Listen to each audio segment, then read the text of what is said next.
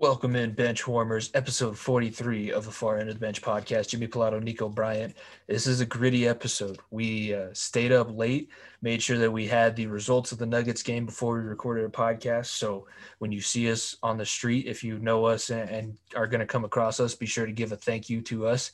We talk about NBA playoffs, NHL playoffs. We had another big collapse coming out of Canada.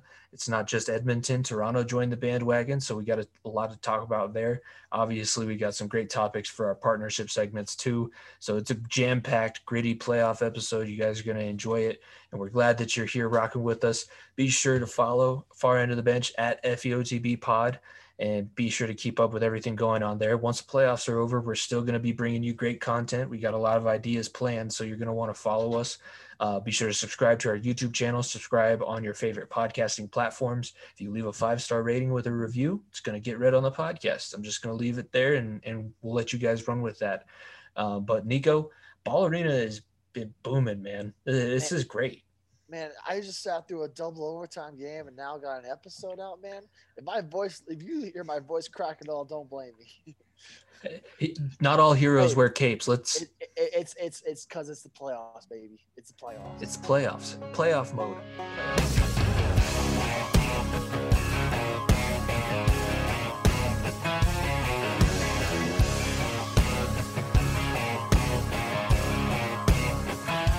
I've had a large mouth pass, bus, smile, and a couple beautiful girls tell me goodbye. Trucks break down, dogs run off, politicians lie, been fired by the boss. It takes one. Well. It wouldn't be the 2021 NHL season if we didn't have not one, but two major Canadian collapses. Let's set the stage. You know what I'm talking about if you're a hockey fan, been watching the playoffs. 6,000 plus days, 17 years, 28 different goaltenders. That is how many different scenarios you can use to talk about this Toronto playoff drought. And there were a lot of different conversations going on surrounding this series the entire way. Is this the year that Matthews finally breaks through? Is this the year Toronto breaks the playoff curse? Well, they were up 3-1 in a perfect position for a gentleman's sweep going into game 5. Didn't happen. Let Montreal hang around, and then they don't even show up in game 7. It's not like it's been that terrible being a Toronto Maple Leafs fan, but it's comparable to some of the other worst franchises around the world of sports. Think about the Indians in baseball. Think about the Bengals in football. Yes, I know. I'm taking a shot at you Leafs fans, but I'm also going to make sure that I get mine too, because I need to hear it continually. This is about as bad as it gets. If you're a football fan, put it this way. And I'll get Nico's opinion on this once we get through the center of attention, but this is like the Broncos going to the AFC Championship, getting a 35-point lead, start of the fourth quarter over the Kansas City Chiefs, and you watch Patrick Mahomes score 38. That's what this was like for Toronto Maple Leafs fans. So I feel for you, but I'm not going to not take this opportunity to tell you that was absolute garbage. For as much crap as I'm sure you guys all talked about Edmonton getting swept by Winnipeg, you guys just lost in a series in 7 games that you had a 3-1 series lead on. And also it was to the Montreal Canadiens, your most hated rival, the most successful team in NHL history. You have to continue to hear that. You have to continue to hear how you can't win in the playoffs and how Austin Matthews is just rotting away when all you're doing is spinning your wheels. The most relevant thing the Toronto Maple Leafs have been involved in, other than the NHL 18 cover that Austin Matthews was on, was The Love Guru. And Mike Myers almost got canceled for that movie. That's the state of this franchise, and that's this week's center of attention.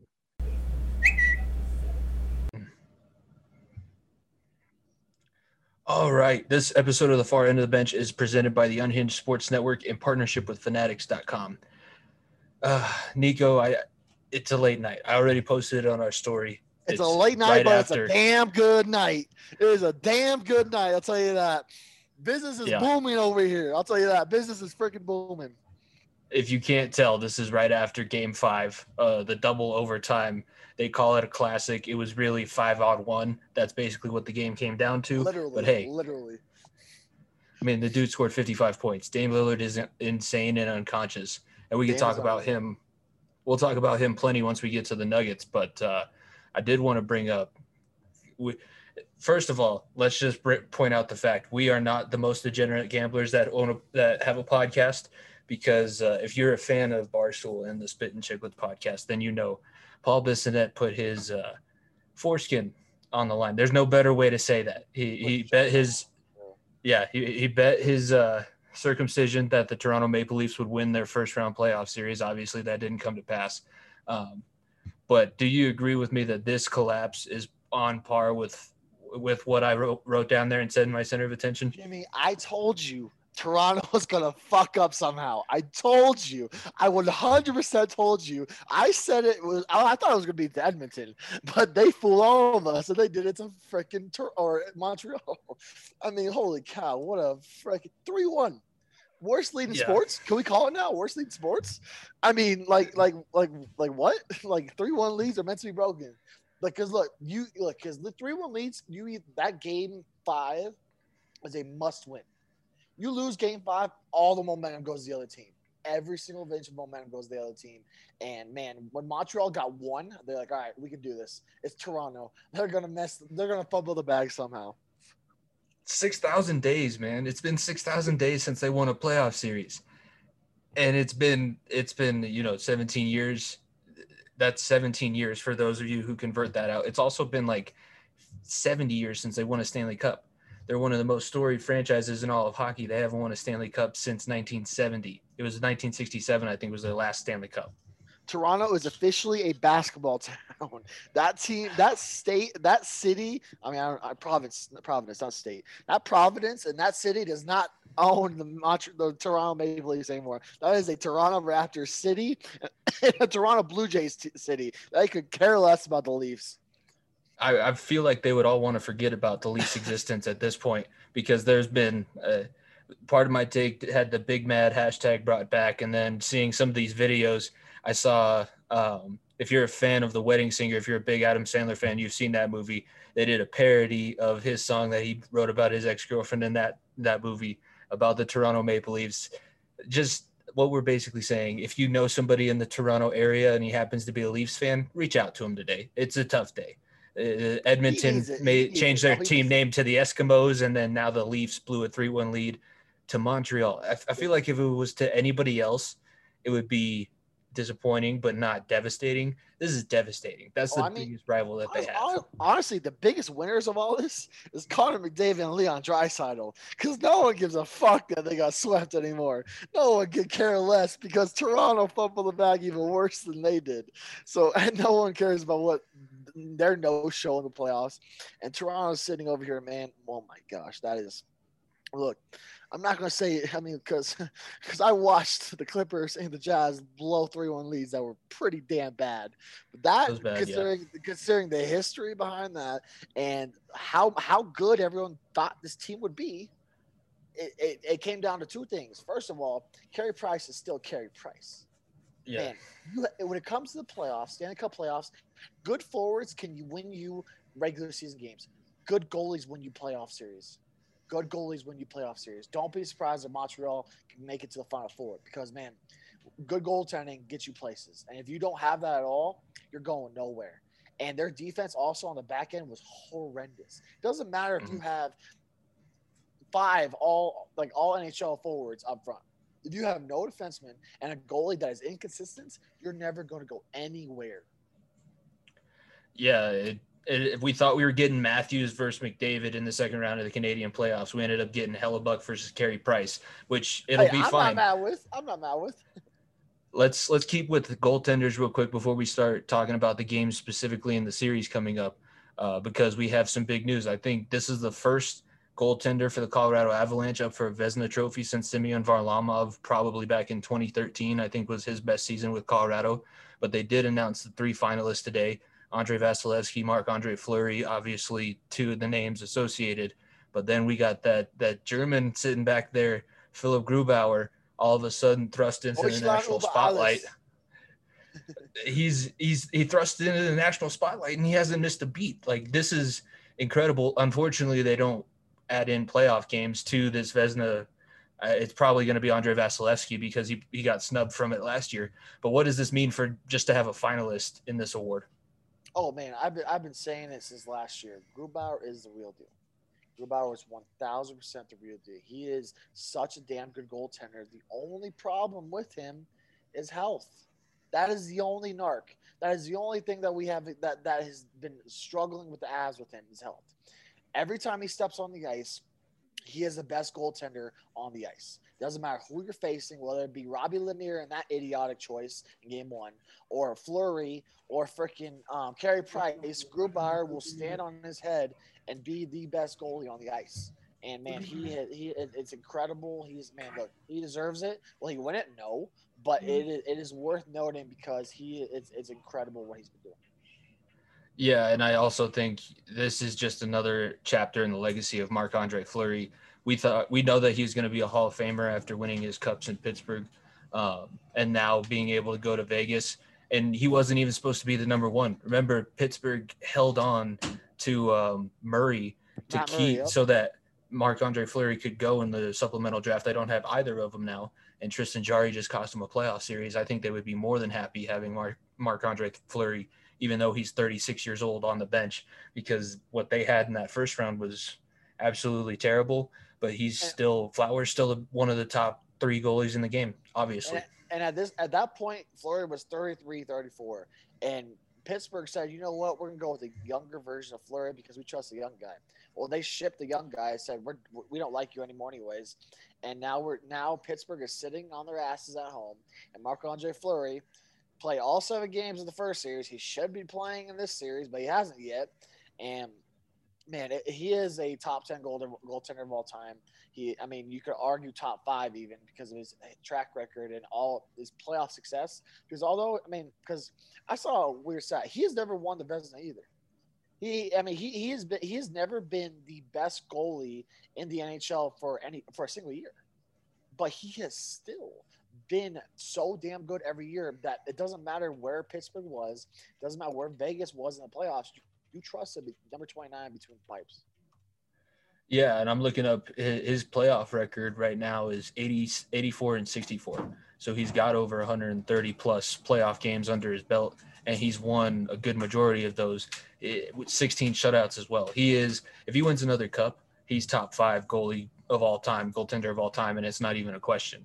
We just saw one of those great generational talents. If he does end up, we hope that it's not this year, but if it ends up being this year, that would be something interesting to see. It would be a guy taking that next step and becoming one of the possible greats of all time. So that would be something. But let's move on and let's talk about this Canadian division. We talked about it. Toronto did blow a 3-1 lead. Winnipeg gets the 4-0 sweep over Edmonton, and we end up with Winnipeg and Montreal. It worked out for us because we were talking about it last week. If Toronto would have made it past Montreal, we would have had to hope Winnipeg could upset Toronto, which would have been probably a lock anyways. But this makes it so that we play the Canadian team no matter what. But we talked about it a little bit. We touched on it a little bit. What is Montreal going to have to do to make sure that they get past Winnipeg? Because you can argue they have the momentum, but we saw what happened when one team goes 7 and the other team got a 4-game sweep. Game 1 might be a wash. Yeah, look, Carey Price is unreal. He's going to have to do that exact same thing again. The thing is, with Winnipeg, they have some forwards that are just unreal. They gotta have Scheifele, they gotta have Blake Wheeler just going. They gotta have them going, man. It's one thing to have your goaltender stand on his ass, but you gotta have your forwards going. And I look at what Montreal has done, man. They had a bunch of young guys just step up. They just had guys that are hungry. Cole Caulfield, I can't pronounce his name, but the guy who had the game winner in Game 6, Kaprizov Coffee, I don't freaking know. It's late, but yeah. Whatever his last name was, I apologize for messing your name up, but that was a rookie too. They just have young dogs that are hungry, and it's going to come to you have a chance to be the first Canadian team since Vancouver to get to the Final Four, and that has been 8 years.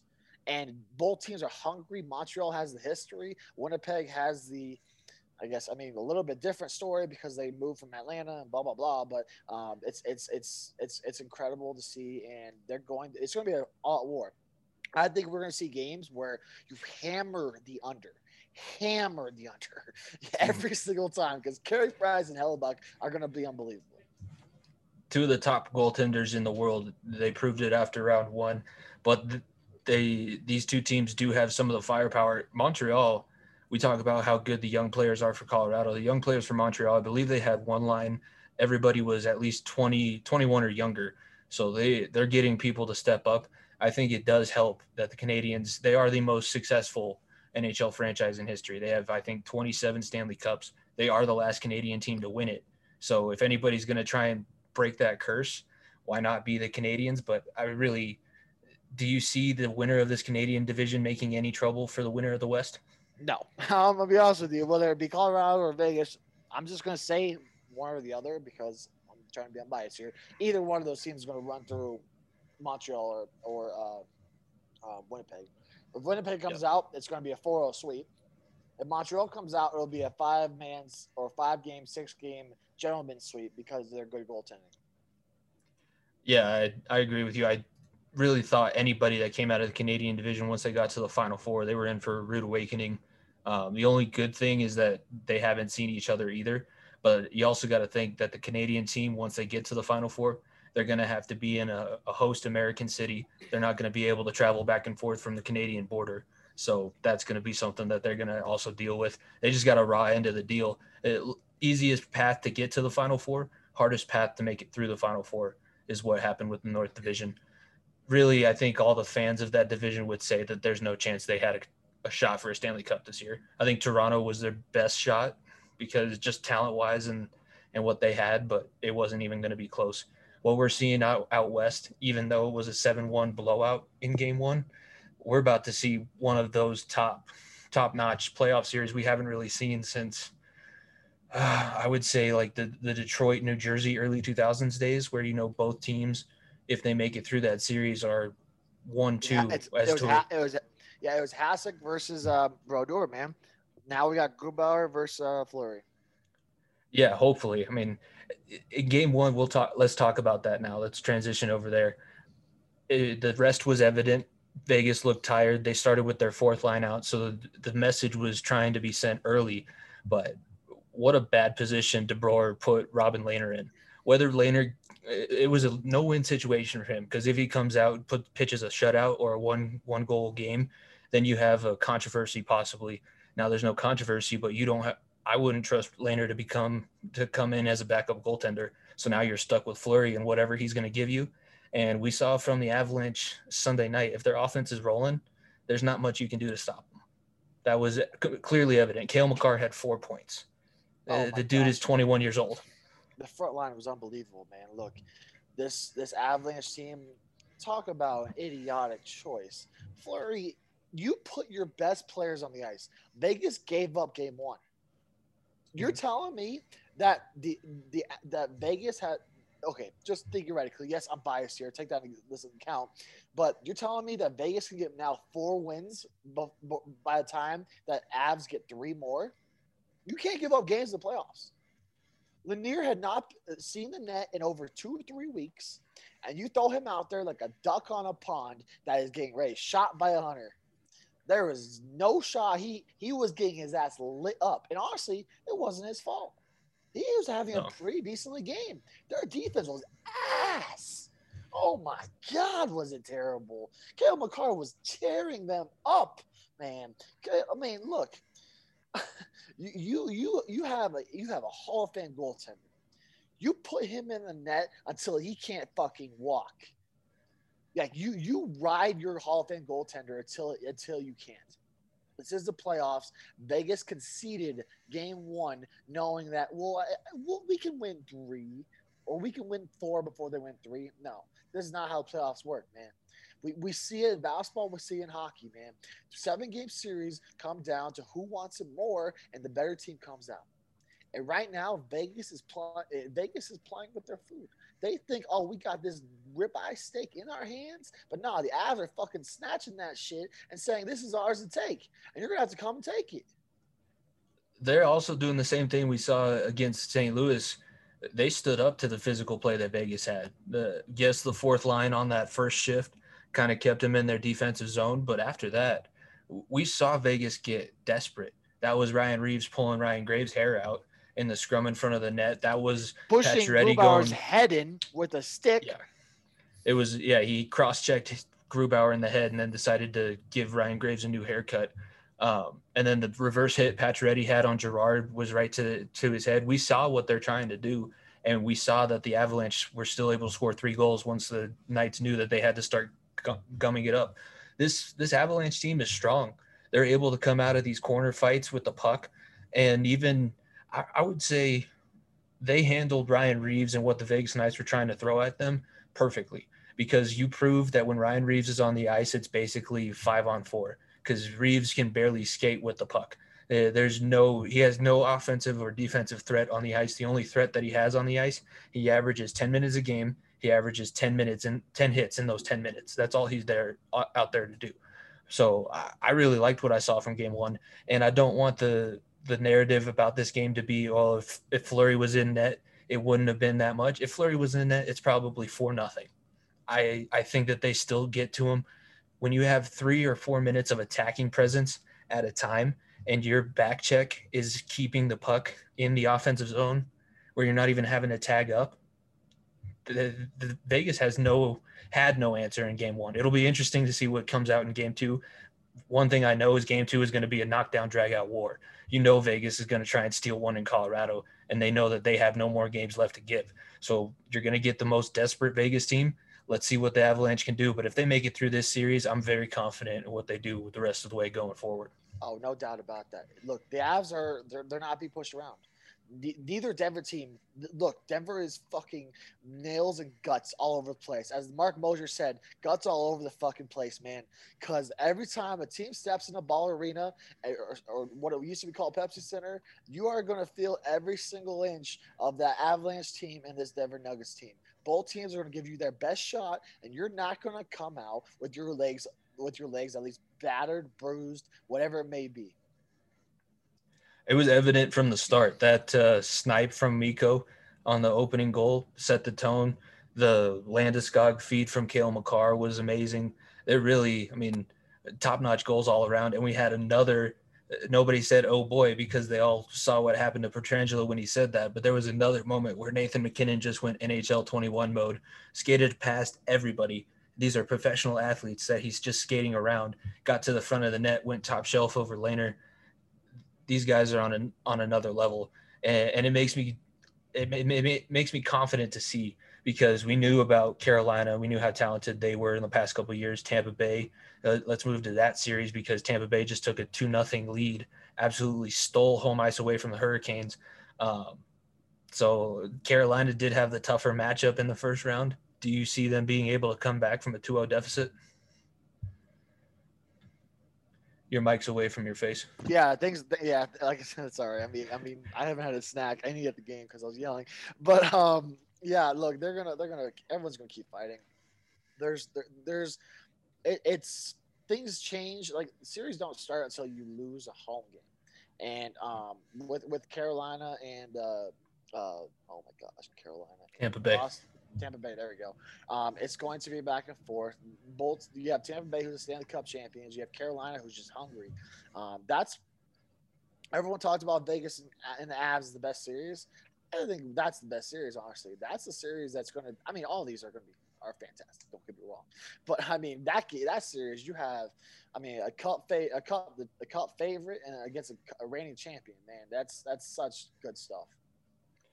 Both these teams were picked to come out of this division at the beginning of the season. So these are the two best teams left in the Central.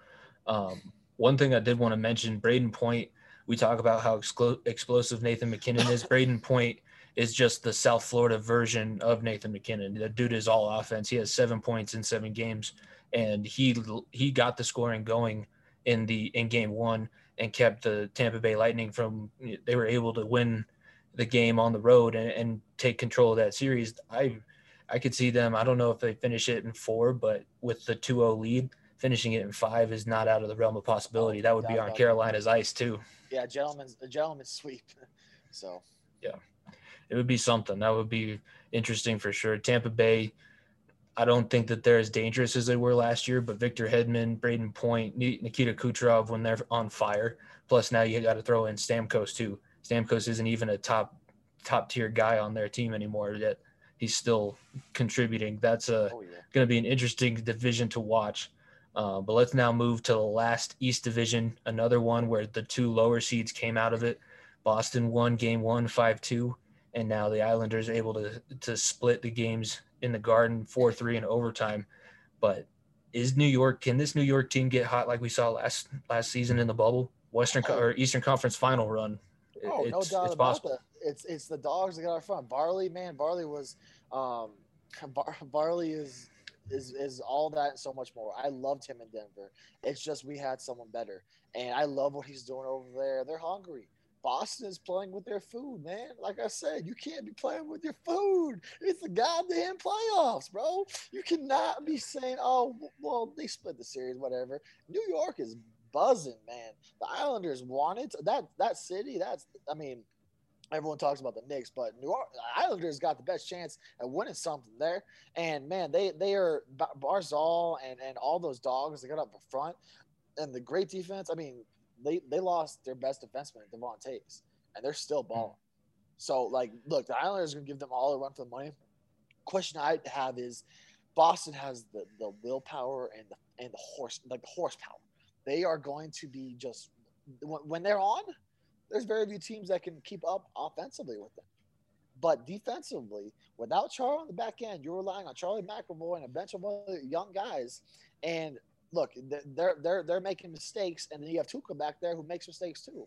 You cannot have that. You have the star power. That's exactly what Edmonton did.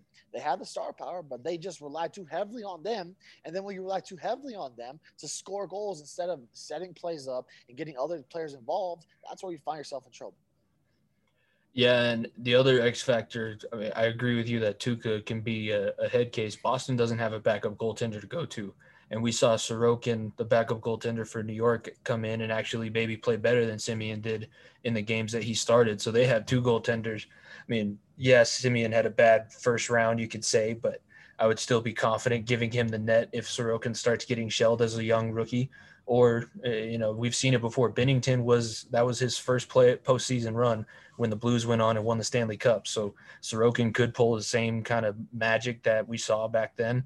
In New York, the Islanders do have a little bit of a championship pedigree. It's been a while, but when they get that barn rocking, if you're playing on the island, it's a difficult place to win. So Boston's going to have to try and split the game, one of the two games there, and then see if they can finish it out on home ice. But if they don't do that, New York's going to push this to 7, and then we have another team that's probably going to be depleted going into the Final Four. Just an absolute dogfight, man. Just an absolute dogfight.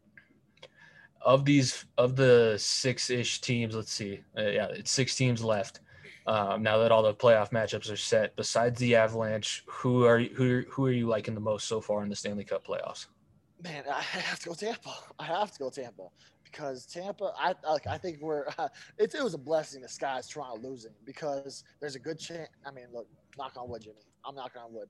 Knock on wood here for everybody, because there's a good chance we can get an opportunity where we run into a situation where we have Tampa and Colorado in the Stanley Cup final, and that would be fucking electric. Oh my gosh, man! Those two powerhouses, you have the team that's so hungry, and it'd be so much fun to watch. Those two teams match each other very well too, because I think Tampa's blue line is pretty good, but Colorado's has stepped up. Hopefully, I mean, Graves didn't return in Game 1. Hopefully he's not going to be missing for any games moving forward, because he's been big on penalty kills. But Victor Hedman going up against Cale Makar, battle of generational defensemen there. And Vasilevsky versus Grubauer. That's going to be the new Waugh versus Brodeur, hopefully. And we're not gonna go that far, because they're not Waugh and Brodeur. Maybe they will be, but I mean, we're not going that far yet. That's the greatest. Those two are 1 and 1A of greatest goaltenders of all time. So that is a little bit of a stretch. I will say that Carolina's won the internet, but I'm going to talk about that a little bit later on in the show, because that was a grade A troll job that I just loved. And that guy deserves a raise, who's running the social media for the Carolina Hurricanes. But yeah, that's Stanley Cup playoffs. Obviously, I haven't missed a minute of Avalanche playoff action. I'm very proud of that this Oh, season, and I'll be honest. I haven't watched it. I maybe watched maybe one full game of playoff hockey outside of the Avs. I've watched every single Avs game too, and I'm proud to say that. yeah, it's something. I mean, I know I want to go to both, but a Stanley Cup parade again, that would be something. Man, I how just want much it. fun would I a want it. Stanley Cup parade alongside the NBA Finals parade? Just do Yeah. it together. Do it together. And then we'll get the All-Star game like 3 weeks after that. So Colorado would be Fire me up. booming. A lot of money coming in. So now let's transition to the NBA playoffs. Do you want to start with the Nuggets? Since I know you're still in your garb man. from Game 5. So do we want to start with this Game 5 double overtime thriller? First of all, it took me 4 games to get my lucky jersey out. This is the jersey that got the Nuggets through both 3-1 series. Both 3-1 series. I was catering to our listeners a little bit. I was like, you know what? I'll rock the Bird jersey for the first couple games, see how it goes. Force them to lose, you know how it goes. And then I changed up to the Mutombo one. Mutombo one didn't work. So now we're back with the OG, one of the best jerseys of all time, the 15 black skyline from Jokic. Man, oh man. Oh, if my voice gives out sometime during this episode, you'll know why. You will know why. Because, man, oh man, when I say Ball Arena is rocking, Ball Arena is rocking. Thinking back 2 years ago, the last time I saw a playoff game in Pepsi Center, what it was the Game 7 loss to Portland. And here we are 2 years later after watching last year, sitting my ass at home and covering games on a podcast while watching games on TV. And it's unfortunate that we can't cast as many games because I'm losing my voice at the games. But you know what? It is so well worth it, man. I love this team. I love this. Look, this whole city. This is not a football town anymore. This is a basketball and hockey town. Look, the Broncos, until they get number 12 in orange and blue, are irrelevant. They are irrelevant. This is a basketball and hockey town. This city, this state has embraced both teams. And, man, I have never seen a team and organization just scratch and claw for everything and get what they want.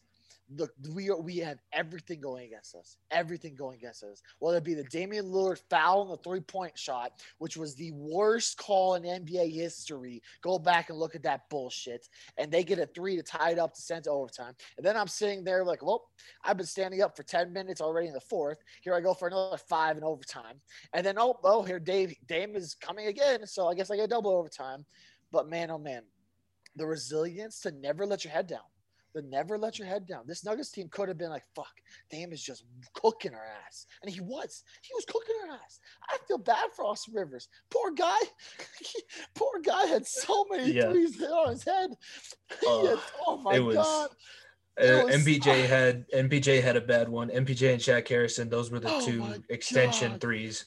I was standing, there was a Blazers fan behind me, and I was just standing there in disbelief. I was like, fuck, what are you gonna do?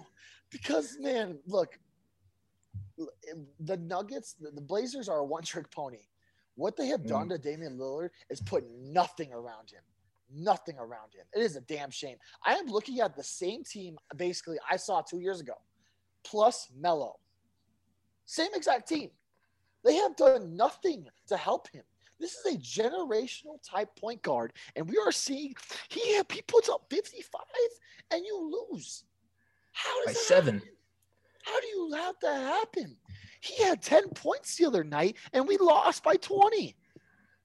Like, this is the most inconsistent team. I was yelling down the stretch. I was like, man, just let anyone else shoot the ball.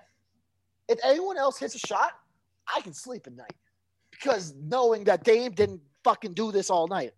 And then you get to a point where, look, Malone, I mean, should you have fouled? Probably.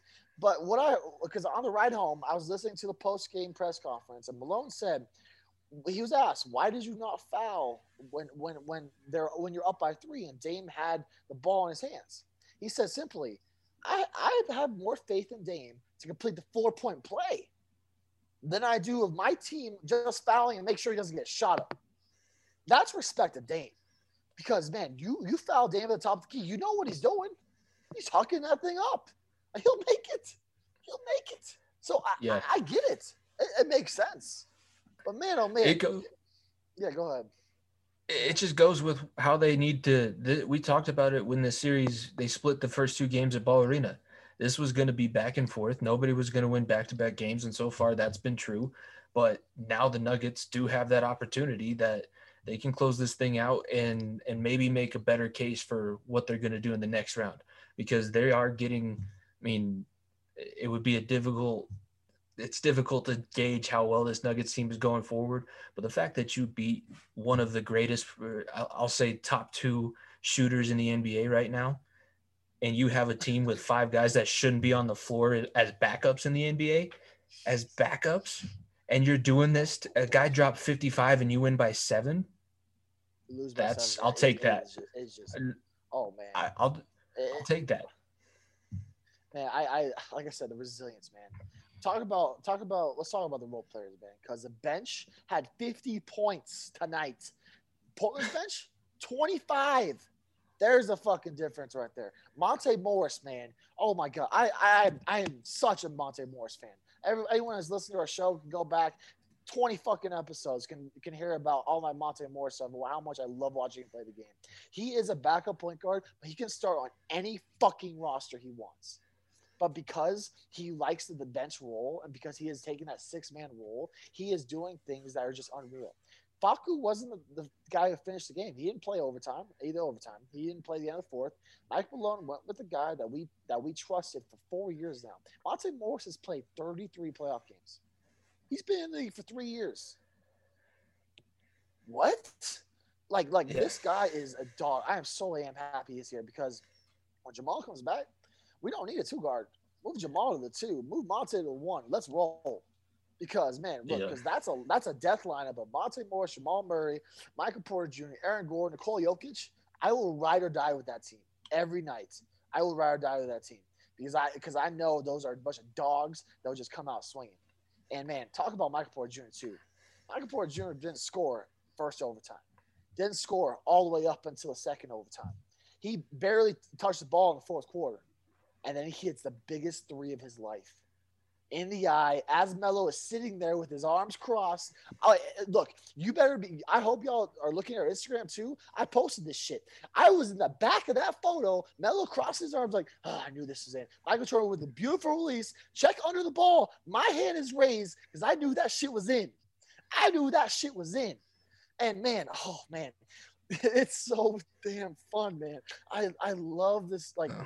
I can't say this enough. I love this team so much, bro. The resilience, Jokic just coming in, firing. My dad and I sitting there. We had Portland fans sitting behind us. We were heckling all night. This is what we missed.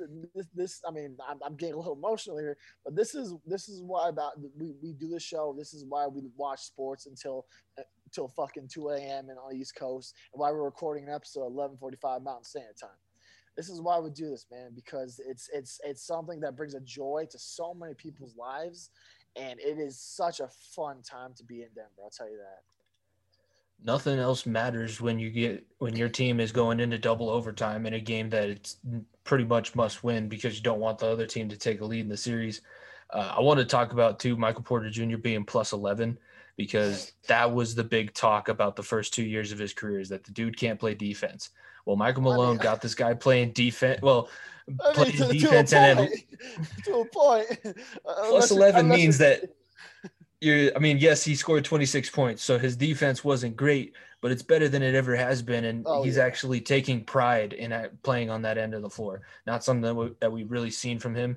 So I give him a lot of credit because young guys don't do that. One of the reasons why he didn't play his quote unquote first year in the league because he was hurt was because he couldn't play defense and he couldn't get a shot going. And then the second year we had the same exact thing happen. He couldn't play at the end of games because he couldn't get a shot going.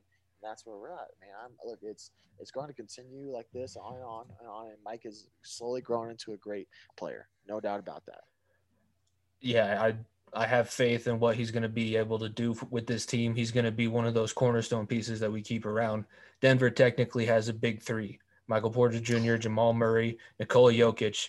Those three guys are going to be in Denver Nuggets colors for a long time, and those three guys can attract some big name players where Denver might not be a mid-market team. They're still going to be a mid-market team, but they're not going to be a flyover city in the NBA when it comes to free agency. When you got the league's MVP, Jamal Murray, who's one of the most explosive players under 25 in the league, and Michael Porter Jr. is 6'11" with a beautiful three-point stroke. It's we got something brewing with the Nuggets. It's unfortunate that this year is pretty much a wash, but hey, ride the wagon till the wheels fall off. It ain't a wash. Like I said, this team has never die. Never say die. Doesn't matter. Kick us in the balls. Kick us when we're down. Spit on us. Doesn't matter. We're going to keep standing back up and keep fighting. It's funny you bring up kicking in the balls because now let's talk about the Lakers-Suns series and Anthony Davis with the beautiful punt of DeAndre Ayton's three-piece set in game 2. I think that was game 2 because he got hurt game 3. But with Anthony Davis now, I don't believe he played tonight, and LeBron left the court early. So is this Lakers team done? Are we seeing the demise of the Lakers? Man, I don't know about that. I'm never gonna doubt LeBron, but damn, man, Has he walked off the court in a playoff game like that before? Yeah, he has. Jordan did. Everybody has done it. He went back to get iced. The game is over. Like it is what it is. LeBron has done that before, but man, talk about resilience for the Suns team. The odds. I remember looking at the odds after game. I think it was game 2. Or it might have been after game 1 or game 2 when the Lakers smacked the Suns and Chris Paul was hurt. It was like plus 550 for the Lakers to win the series, and they were the second favorite outside Brooklyn to win the NBA Finals. And here we are, and look, this team is booty. They without Anthony Davis and LeBron, they do nothing. Because look, everyone just keys on LeBron or Anthony Davis when one is not out there because no one else can do anything. Dennis Schroeder has worked his way out of a contract, a fat contract. He was going to get paid this summer. I ain't paying his ass. Hell no. He has been terrible. Montrezl Harrell, booty. He's been terrible. I mean, the Nuggets ruined him. Mike Porter Jr. ruined him with that poster. I mean, talking about guys like Marc Gasol, who's won a ring. He's trying to do everything he can. Kuzma is. I mean, I watch World Wide Web, his Twitter or Twitter spheres or whatever after every single night in the NBA playoffs. He was talking about Kuzma's defense. Kuzma has to do more of that, more offense if he's going to be. If the Lakers are going to win a series, and if they're going to have Anthony Davis or LeBron hurt, and we may. Man, this is going to be tough to say. I'm going to eat my words next week when we talk about this. But LeBron has never lost in the first round of playoffs. He's either not made the playoffs with Cleveland or when he was hurt or whatever, or he's made it to the second round. And Anthony Davis is tarnishing this guy's legacy because LeBron can't do it all. He's 37. Yeah. 30, this is a grown man. I'm 37. I'm a grown man. I play till June every year. I can't do this anymore. No, Kuzma had – yeah. Well, I mean, Kuzma, 15 points. He was a -6 for the night. That tells you how bad his defense was. Yeah. That's not good. But also everybody on the Lakers bench, actually everybody on the Lakers roster, other than the guys who didn't play or didn't take a shot, there's one guy at +0. Everybody else was minus. This was just an all-around loss for the Los Angeles Lakers. But the funny thing is I have a buddy who's a big Suns fan. He lives right there, and he is petrified of how the rest of the series is going to go. He has zero faith that the Suns are going to be able to close this thing out because, as you say, LeBron is LeBron. And yes, he sucked tonight, -24, even though he scored 24. But if he's able to just get one guy going with him, we saw what he can do. He pushed the Warriors. He shouldn't have been able to win that championship with Cleveland over the Warriors. They should have been done. That's one of the worst 3-1 collapses of all time, but he's able to do it. Somehow he's done it before. Somehow it's going to be interesting how the series plays out because they got to go back to LA, and I would take a wild guess. It's probably go 7. If I were a bet man, this is going to go 7 because I think the Lakers protect home court. But then you got to think, all right, well, will the young guns and Chris Paul finally get a big series win over somebody? Or will LeBron prevail again? That's the story here. It's not on Devin Booker. It's not. I mean, it's a little bit on DeAndre Ayton because the big man game. But this is on Chris Paul. This is on LeBron James. It is a legacy series. Because I mean, look, we should not be calling this a legacy series because LeBron has already done enough to solidify himself as one of the all-time greats. But he wins another ring. You have 5 rings. That's right up there with Jordan now. I mean, although you've been to a lot of finals, he wants a fifth. He badly wants a fifth, and he will do anything possible to possibly get that. I also think that he doesn't want to lose in the first round because that's something that Jordan did that he's never done.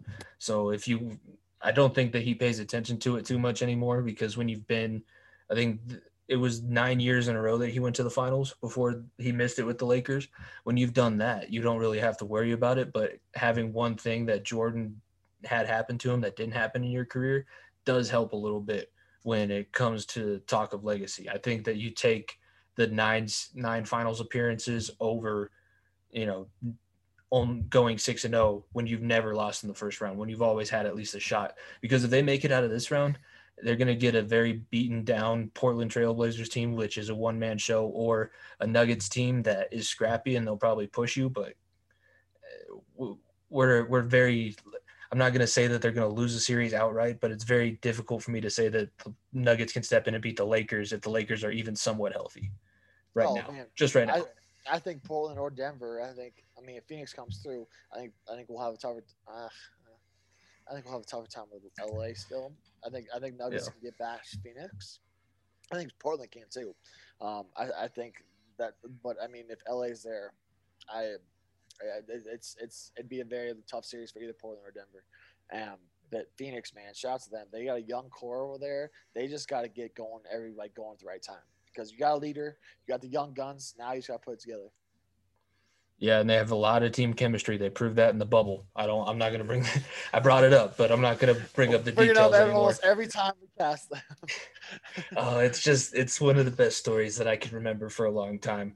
Now let's go to another series where we're both going to have to walk back a little bit because the Clippers won both games in Dallas, and now the series is tied 2-2. Luka is a little bit banged up.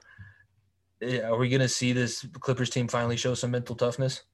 Porzingis fucking sucks. Let's put this out there. Oh my God, he is bad.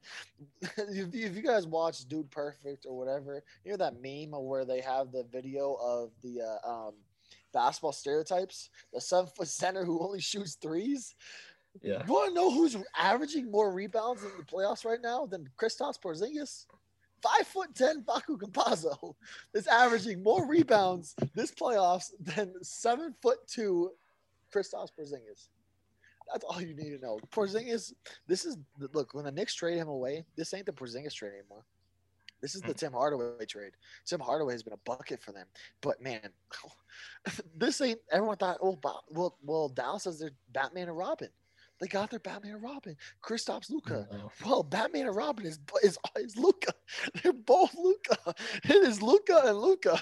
There ain't no Robin in this scenario. It is Luka, 50 feet of crap, and everybody else, man. I said it last week. I was like, Luka can win a series by himself. But if he gets no help whatsoever and he's injured, there's no shot to win the series. It's a damn shame. Down with the LA teams. Like, get them the hell out of here. We're already out with Miami. New York's about to be gone too. Brooklyn is the only one big city you have to worry about anymore. But get all them out. But man, that's Clippers just bugging me. Yeah, I think that they're going to struggle in the conference semis because Utah looks like they're going to do the gentleman's sweep of Memphis in the other series on this side of the bracket for the West. But I never bought the Batman and Robin thing because every time that I've tried to watch a Mavericks game, it's never come down to Batman and Robin. It's been Luka, and Luka just somehow carries Porzingis sometimes to look somewhat decent. Yeah, Luka is schizophrenic, and he's Batman just in his own head, and he's like, assist me with the ball. And Porzingis is like, I'm just going to shoot a three, go grab the rebound, and then all hell breaks loose from there. Even if this would be the rinse repeat of the bubble playoffs if Los Angeles does come back and beats Dallas, but I still see the same collapse happening. They're not going to win 3 games though on Utah. I think if Utah gets the Clippers, that's going to be a cakewalk series. And that's going to be great because then we're going to get a mid-market beating the crap out of a Los Angeles team and ESPN's going to cry. Jimmy, Utah has a 3-1 lead in the first round, though. It's Memphis. It's Memphis. I know it's Memphis. I know it's Memphis, but I love to make that joke every time. Still. Yeah, yeah. No, they definitely still are liable, and that would be perfect for me to say that they're not going to lose and then they blow a 3-1 lead. Did you see that they're comping tickets to John Morant's family? I just saw that as I clicked on ESPN. It's not going to – that's doesn't make up for anything, and I don't know why they would want to go again. That was – I mean, we talk about – yeah. Talk about, and this will transition us to the Eastern Conference, but what you just said about the moments that you get being in the stadium and that picture, I did find you. I was looking at it while you were explaining the story behind it. This Philadelphia-Washington series in the Eastern Conference is not known for anything that's going on the court. It's more known for the fact that this is the series where fans completely forgot how the fuck to act when they get to go watch a game in an arena, because not only do we have the popcorn getting dumped on Russell Westbrook, now we got a guy trying to run onto the court to shoot free throws for Ben Simmons. Great joke. Once in a lifetime troll. It makes sense. But come on. Like read the room. Remember this time last year, what were we all doing? We were begging. I remember vividly watching Premier League soccer. It's the only thing it was on. It was the only look. I watch soccer every now and then, but like there was no sports on. We were grasping onto the last dance, and here we are. We finally get fans back in the arenas, almost full capacity everywhere, and people want to be jackasses. Get them the hell out of this game. This is terrible. Look, the popcorn incident is terrible. That's like, I mean, people are like, well, popcorn doesn't hurt you. It's not about that. It's the disrespect. Not that. Yeah. Look, we are this close to another Malice in the Palace. We are this fucking close. Because look, after that happened, because I remember that vividly. After that happened, people were fucking terrified. Nobody did do shit. There was no booing. Everyone was like, "You're doing great out there. I hope your family's doing good." Everybody treated with each other with respect. They were like, "I don't want to fucking get my ass kicked by Ron Artest." Well, you may very well get your ass kicked by Russell Westbrook. So this, I mean, it is terrible, man. It's got to go. People like that got to be kicked out of every single arena, like forever. Like don't let them back in any arena. Not just the one they were in any arena.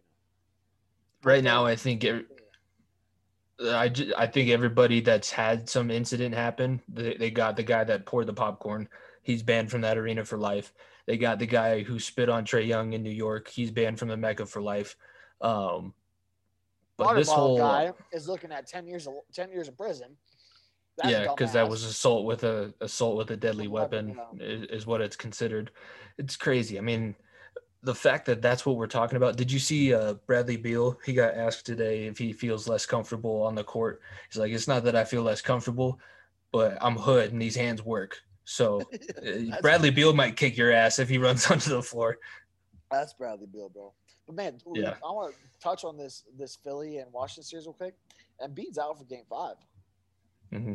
I mean, they're probably not going to blow a 3-0 lead, but Washington is going to chop that wood down. And when they face Atlanta in the second round, I mean, unless New York comes back with 3-1, that's going to be a hell of a series. And I think Atlanta could bully them around a little bit. Yeah, I mean, without Embiid on the floor, that 76ers team is not a juggernaut in the East. Without Embiid, it's Brooklyn's conference to lose. Do you think now that Brooklyn – yeah, I was gonna say, do you think now that Milwaukee and Brooklyn's series is set in the conference semis, do you see Milwaukee being able to get past the second round? Don't sleep on Milwaukee, man. Middleton and Drew Holiday have been balling. The one problem that they're running into, though, is the DiVincenzo injury. Dante DiVincenzo out for the playoffs. He was a great defender. He was a fantastic defender. But you have three guys that can match up to the other team's 3 stars. You can throw Drew Holiday on Kyrie. You can throw Chris Middleton on James Harden. And you can throw Giannis on KD. There's your defensive matchups. Then you go to, okay, where do the role players step up? And you have guys like Brook Lopez, who's been around the league for a few years now, who has to step up. You have revenge game for him too. Revenge game for him too against his former team. They let him go, and then you guys look at the bench, the role players for Brooklyn and Blake Griffin. mean, he obviously has bunnies again, which is kind of funny still. But they have to have their bench players step up. Yeah, they're part. I listen to Pardon My Take religiously, and we'll talk about that, I think, too, because you're going to bring up the PLL later on. Um, but they always like to joke about it's a big four in Brooklyn because Blake Griffin is there too. Blake Griffin could kind of finally do something in the playoffs if he steps up big in this series, and he's the reason why Brooklyn's able to overcome Milwaukee with Giannis and that new big three that they're kind of discovering up in Milwaukee. That could do something for them too. But I don't know. From what Brooklyn showed against Boston, I know Boston was depleted, and they ended up losing the series before I could ask you the question. How much of a star is Jason Tatum? Because he basically had a Jordan game where he dropped 50 and got a game that he probably shouldn't have won, avoided getting swept in 4. But how good is that guy going to be? He already is good. He already is a star. He's a man on a mission. Boston, look, Danny Ainge will do something. He has something trick up his sleeve. He always does. He always has some trick up his sleeve to improve this team. But when they traded Daniel Tice, I know Daniel Tice is a name people probably don't recognize if you're a non-basketball junkie like myself. When they traded him away to Chicago, their big man room just got depleted. And in the Eastern Conference, with teams that have very, very good bigs all across the board, you're not going to be able to compete. Jaylen Brown's a good player, and losing him hurt. But like Kemba is a stud. If you have Kemba, look, you might be at a point where you may move on from Jaylen Brown and try to get a power forward center. Because look, what is a winning recipe is a good guard, a good forward, and a good big man. Like one will obviously be better than the others. Tatum is the star there, but like, man, they gotta figure something out because their big man just got destroyed. Look, I mean, and look, Brooklyn is not doesn't have the bigs necessarily, but their defense they could not stop KD, and then when they could stop KD, they couldn't stop James Harden. When they couldn't stop James Harden, they went to Kyrie. That's the three-headed juggernaut they have. That's what teams got to do. When your one guy is not going, you go to the other one. Jason Tatum didn't have it. No one was there to step up. There was no one there to step up, and that's where Jaylen Brown may step in and may be that guy. Jason Tatum by himself cannot do that. They are lucky to make like stay in the bubble, or sorry, not stay in the bubble, stay in the playoffs and beyond be or win the playing game because Tatum single-handedly kept that team in. Yeah, and then talk about another guy who's single-handedly winning games is Trae Young in Atlanta, and this will be the last series that we talk about.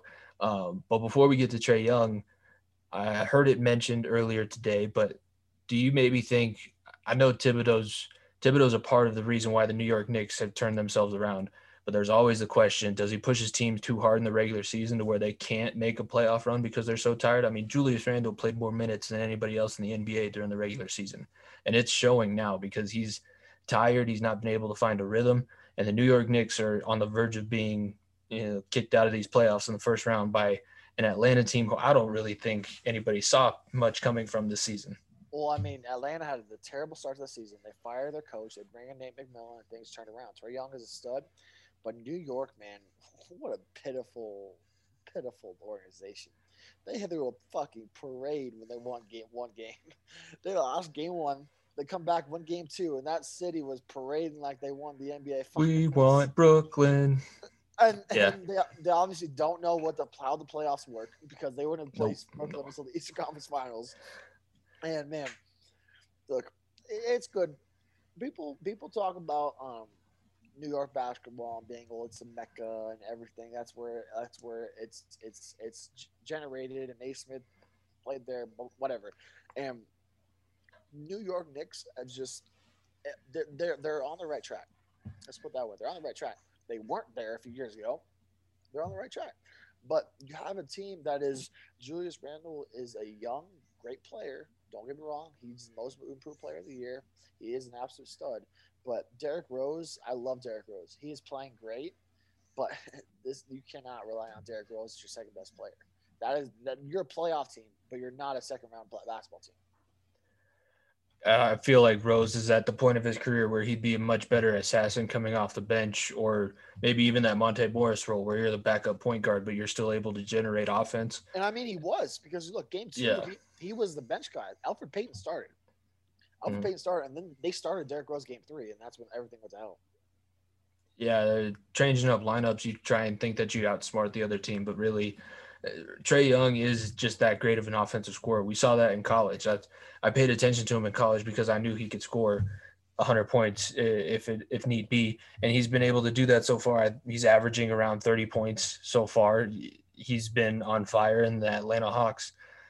They were not supposed to be here. They're probably going to be a second-round playoff team. And who knows? I mean, the matchup that they're going to get, if it's like you said, if it's a banged up Philadelphia team, that's an interesting series to watch all of a sudden. Very interesting. You get a 5 seed that's a possibility to upset the 1 seed in the Eastern Conference. Come on. It's everybody except for ESPN's dream. But then also, if Atlanta beats Philadelphia, they would be the biggest market besides Brooklyn left. Yeah. Maybe we got to flip-flop on our Atlanta take. But that'll wrap up our NBA playoffs discussion. Before we go into the break, most dominant team of the week, mine is the Atlanta Hawks. 3-1 lead, and Trae Young dropping 30. If they had a real team, imagine how good they could be. Or imagine if Trae Young was on an actual team instead of him just having to play playground basketball, run around and get open and shoot a 3. But that's just my 2 cents. I don't know basketball like you know basketball. That's just what I see. That's fair. My most dominant team of the week, I am going to go with, because it's a team, I can do this, the Avs front line. Landeskog, McKinnon, Ranson, because that's a team. That's a line. That's a team. That's the most dominant team of the week. They have been balling, and they came out firing. They came out swinging. McKinnon is playing like the best hockey player in the world, which he is. Fight me about it. And this Avs front line has been unbelievable. Yeah, those were the crickets that I was listening for from Edmonton, because they won't have any comeback after that McKinnon thing. I dubbed it the Mile High Connection line, by the way, in my blog a couple weeks ago on the Unhinged Sports Network. UnhingedSN.com is where you can check that out. That's going to bring us into our first break. We'll hear from Fanatics, because we just talked about all the playoffs. If your team's making a run, make sure you have our Fanatics link handy, because it'll help us out, and then you'll also be able to get the newest gear, or maybe go retro like what Nico's wearing if you're watching us on YouTube with the black Skyline jersey from the Denver Nuggets team. There's always great stuff there on Fanatics. That's all coming up with our segments after the break here on the Unhinged Sports Network. You're listening to the Far End of the Bench podcast. Benchwarmers of the Unhinged Sports Network, we have business to tend to. We are still partnered with Fanatics, the home for any kind of sports merchandise that you can think of. And Nico, tell the people what they can find if they go to the Fanatics app in our bio at FEOTBpod. We got so much stuff you can get off Fanatics right now. NBA playoffs are about to start. NHL playoffs are starting as well. Both teams, you get any of your gear from Fanatics. Go get your jersey of your favorite team. If your team wins a cup, go get your Fanatics gear. Go get the championship gear on Fanatics, excuse me. We have baseball starting up as well. Our Rockies aren't the best, but you know what? There's All-Star Game gear on Fanatics. So if you're in the Colorado area, you want to go get some All-Star Game gear, go to the Fanatics, our Fanatics shop. And as well, man, the NFL draft just started. I know Jimmy's got his Joe Burrow jersey. Why don't you go get a Jamar Chase one now, those icy whites, or go get yourself a Trevor Lawrence jersey, Justin Fields, or even if you're a Bronco fan, get you a Patrick Surtain number 2. Yeah, there's a lot of great stuff. If you're a sports fan and you're not getting merchandise from Fanatics, I don't know what you're waiting for at this point. It's the best place to get all geared up, anything that you could want, any sport, any team, and it helps out the Unhinged Sports Network as well.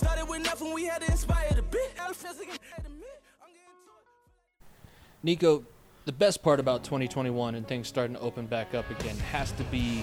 I mean, it's the bars opening up, man. We got the Nugs and Avs in the playoffs. And where else am I going to go watch them than our friends up at High Alpine Brewing, don't you think?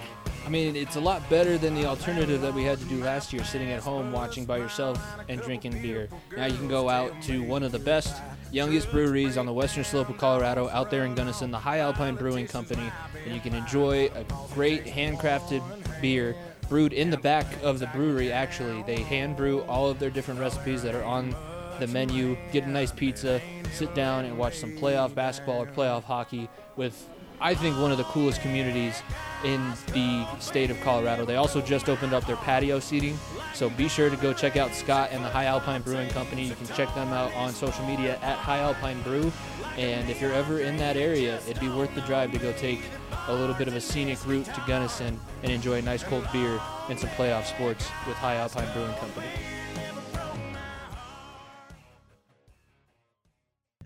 Welcome back, bench warmers. Jimmy Pilato, Nico Bryant, Far End of the Bench podcast. Be sure, like I said before the break, hit up that Fanatics link. Get your favorite team's gear. It's all there.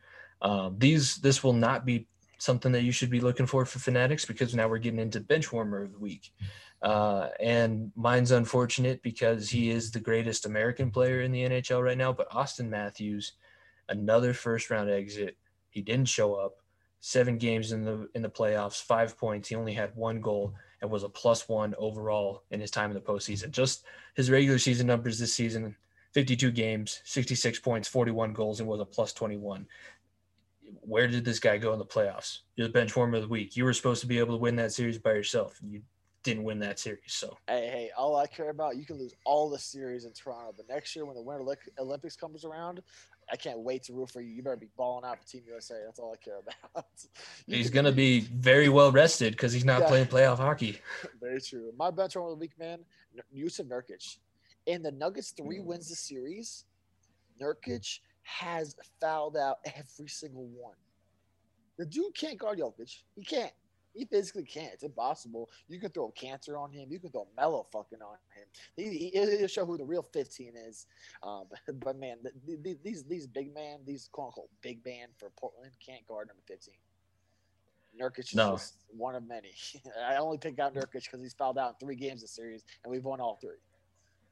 Yeah, he's got to be frustrated because he's also going up against a guy Denver let go for him, and he's just proven why it was the better decision, because Nikola Jokic is that good. I know you watched that documentary. I'm going to have to watch the documentary on Jokic. I don't know if that's when it has Serbian subtitles, or it's all in Serbian, but some American luckily translated it for us. So, God, man, I love that man so much. Yeah, good on that guy. Let's get into our partnership segments now, and we'll start off with What's Brewing, presented by our friends at the High Alpine Brewing Company. Follow them on Twitter and Instagram at High Alpine Brew. Their patio is open, and they got great beers on tap. So I'll let you go first, because mine, I mentioned it a little bit earlier, but I want to hear what's brewing in your world. It's June 1st, ladies and gentlemen. June 2nd, as you're listening to this. You know what that means. It's A-Rod time, baby.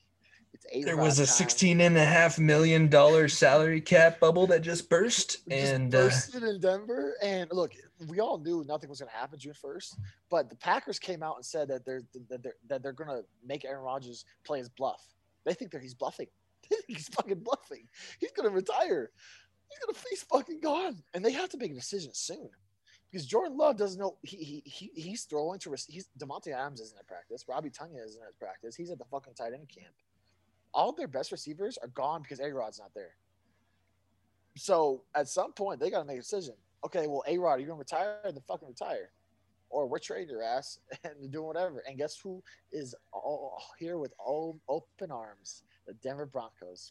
This sports town is already thriving. Except one team.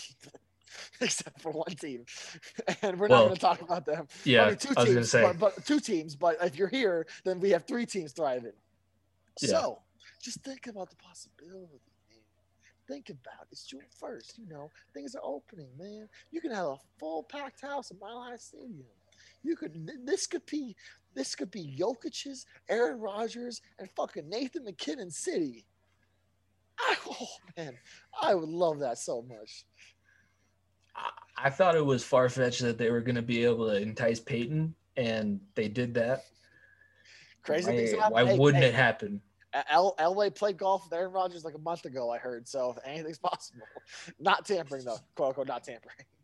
There's been $1.5 million. His girlfriend's from Boulder, still has a house in Boulder. Shout out Shailene Woodley. There you go. It's all about who you know, right? It's not about what you know. It's about who you know. Also, that with arms wide open, we're waiting with arms wide open. Let's go ahead and let's bring that into my What's Brewing, because I mentioned it. The Carolina Hurricanes, grade A Twitter trolls from their Twitter account. because if you didn't watch the final game of the first round in the Central Division between Carolina and Nashville, Creed performed during the first intermission, which, hey, look how the mighty have fallen. They were doing sold out shows, and now they're the house band in Nashville for the Predators games. But they've initially just posted a picture of Sebastian Aho after he scored the overtime series clinching goal, hands up in the air, only caption on the picture with arms wide open, on to the next round. It doesn't stop there, because then they went and made one of the best memes that I think I've ever seen. And it's the Nashville Predators. If you're a hockey fan, you know why this is funny, but it's the Nashville Predators standing in front of a graphic with 3 banners hanging. The first banner, Taylor Wan crushed a beer. Second banner, Creed performed at first intermission. Third banner, second loudest house in the NHL, because Carolina's the first. And that's only funny because, Nashville raises banners for President's trophies. Yeah. So if you're the Carolina Hurricanes, that social media guy needs a raise and maybe move him up to GM, because he's obviously smarter than everybody else. Carolina's social media team has always been incredible. They've always been hilarious. They've always done some stupid things. But talk about downgrade. No offense to Creed. I like their music. But Carrie Underwood was performing intermission reports. You had Tim McGraw. You had Toby Keith. You had Luke Bryan. You had Blake Shelton. And everyone was like, fuck it. No, just give them Creed. Give me Scott Stapp or give me nothing. This ain't 2000, bro. They have I like some of the music, but this ain't 2000, bro. Get something better. The only good thing, former captain. Come on. The only thing that would one up it is that if Nickelback plays at one of the Canadian games, because that's the Canadian version of Creed, and it would basically be the same thing. I want to see it. Why not? Scott Stapp and give me the leather bracelets and the long hair back. I need a reason to wear a skull ring and my wallet chain. I don't really have those things, but when Scott Stapp was on my TV, I was like, am I in 2003? What's going on? What are we doing? Oh boy. All right. That's what's brewing. Like I said, presented by our friends at the High Alpine Brewing Company. Now let's move into Off the Hinges, presented by the Unhinged Sports Network. At Network Unhinged, Unhinged SN. Be sure to check out the Fighting for a Dream YouTube series. And we're actually we're recording an interview this weekend with Aaron Ellis that you guys will be able to hear in a couple weeks. Quarterback for the Solargrad Gold Diggers, the main team that's being followed in that Fighting for a Dream series on the Unhinged Sports Network YouTube. And I'm going to surprise you here. I'm pulling out a tennis story. Oh, this is much needed. Yeah. Naomi Osaka is the second-ranked female tennis player in the world. She's taking a lot of I believe she won Wimbledon last year or a couple years ago, correct? Yeah, she has a lot of majors at a super young age. Yeah. She won the U.S. Open, French Open a few times. She's won a lot of Grand Slams. She's 23 and is taking a massive amount of heat in the media because she said that she doesn't want to be in front of the media she's going to have to face when she goes to the French Open. And it's a mental health issue concern for her. She's been very open about the fact that she has some depression bouts and she has anxiety, especially when she's going to deal with media. And not only did this disqualify her from competing in the tournament because it's required that you need to be in front of the media to play, she's being fined $15,000. And I have a direct quote here from one of the Grand Slam commissioners. A core element of the Grand Slam regulations is the responsibility of players to engage with the media, whatever the result of their match, a responsibility which players take for the benefit of the sport, the fans, and for themselves. Nowhere in there is it mentioned that this is a mental health concern that Osaka is citing as the reason she doesn't want to be in front of it. And it's really making her out to seem like the bad person in this because she's depriving the fans of the interaction that they deserve. First of all, fans don't deserve a fucking thing from athletes. Other than the play that they give you on the court, that's really all you can say that you deserve when you pay a price for a ticket. If somebody doesn't want to get up, if somebody forced you to do something that you didn't want to do and say that it's for the benefit of somebody else who you're never going to come in contact with, why is that okay? But this is not okay when she says, I really don't want to go in front of the media, it causes me big anxiety. I don't want to deal with that right now. I'm in a place in my life where I don't want to deal with that. And she's getting shamed for it. This is awful. This is one of the worst sports stories that's come out since everything was shut down back last year. I do want to correct you here one second. She wasn't excluded from the tournament. She removed herself from the tournament. She got fined. She was never taken out of the tournament. So it wasn't the French Open. The people from French Open didn't take her out. She just decided to remove herself from the tournament. But they're. I mean, look, shout out Naomi's been. I mean, you talk about that U.S. Open Championship. I think it was either November or maybe October or something along those lines when she wore the Kobe jersey out there and she was emotional. Like people like her, like us, like there's people out there struggling, and it's important to highlight those issues. I see the point of regarding your media recommendations and being there for people, because Naomi came out and even said when she removed herself from the tournament, said, "I meant no disrespect to the tournament. I meant no disrespect." And she wasn't doing that.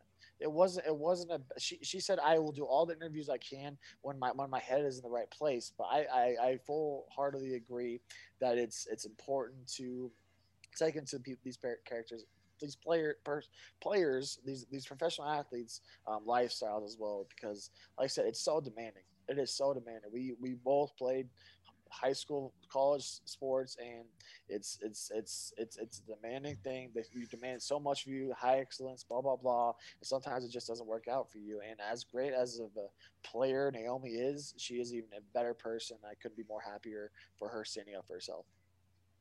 It's something it would make if people all had if you just use the same empathy that you have in everyday life when you see somebody struggling and allow that to be something seen in a professional athlete. Just because they're on your TV screen doesn't mean that they don't have days where they can't do what they're expected to do, and that's okay. It has to be okay. Mental health awareness month is over, but mental health is always something that is okay to be causing some kind of issue in your life, because it's not going to be the end of it.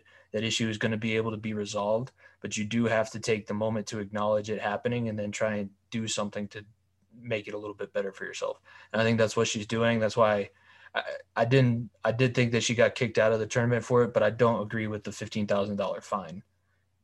I get that it's part of contractual obligations and stuff, but it seems a little bit excessive to do, almost like you're kicking somebody when they're down. Your mic's away again. I get that point, but I also get the point where, like, if you don't set a precedent, you don't set a rule standards, then other players are just going to do that out of spite. And there is media parts to the game. Like like there should be obligations of to some point. There should be so far to make someone feel bad about themselves if they're not in the right mental space or whatever. But there are certain parts to the game of being a professional athlete, whether no matter what sport it is, of pushing those media propagations. Yeah, I mean, if it was her just saying that she didn't feel like doing it, that would be something. But when she's actually citing a thing that she struggles with, then I feel like you can take that into consideration and say, Exactly. okay, I get it. So we'll figure it out. But that was You can talk with her. You can figure out what's a good way to go around this.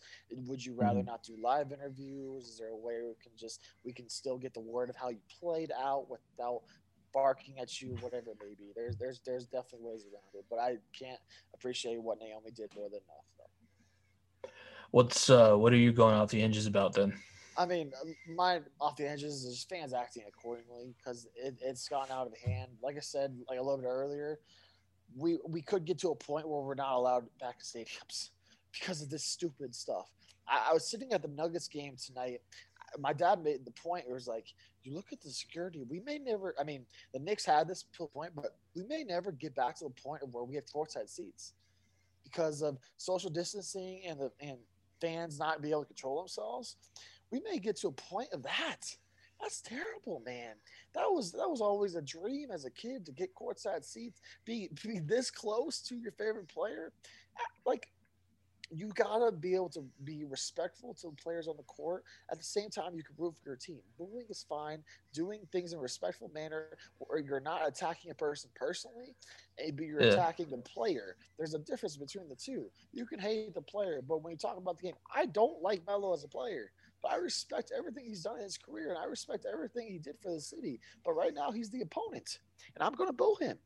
But doesn't mean I don't respect the man at all. There's levels to this, and I just hope we don't see this escalating into anything like the Mouse Palace.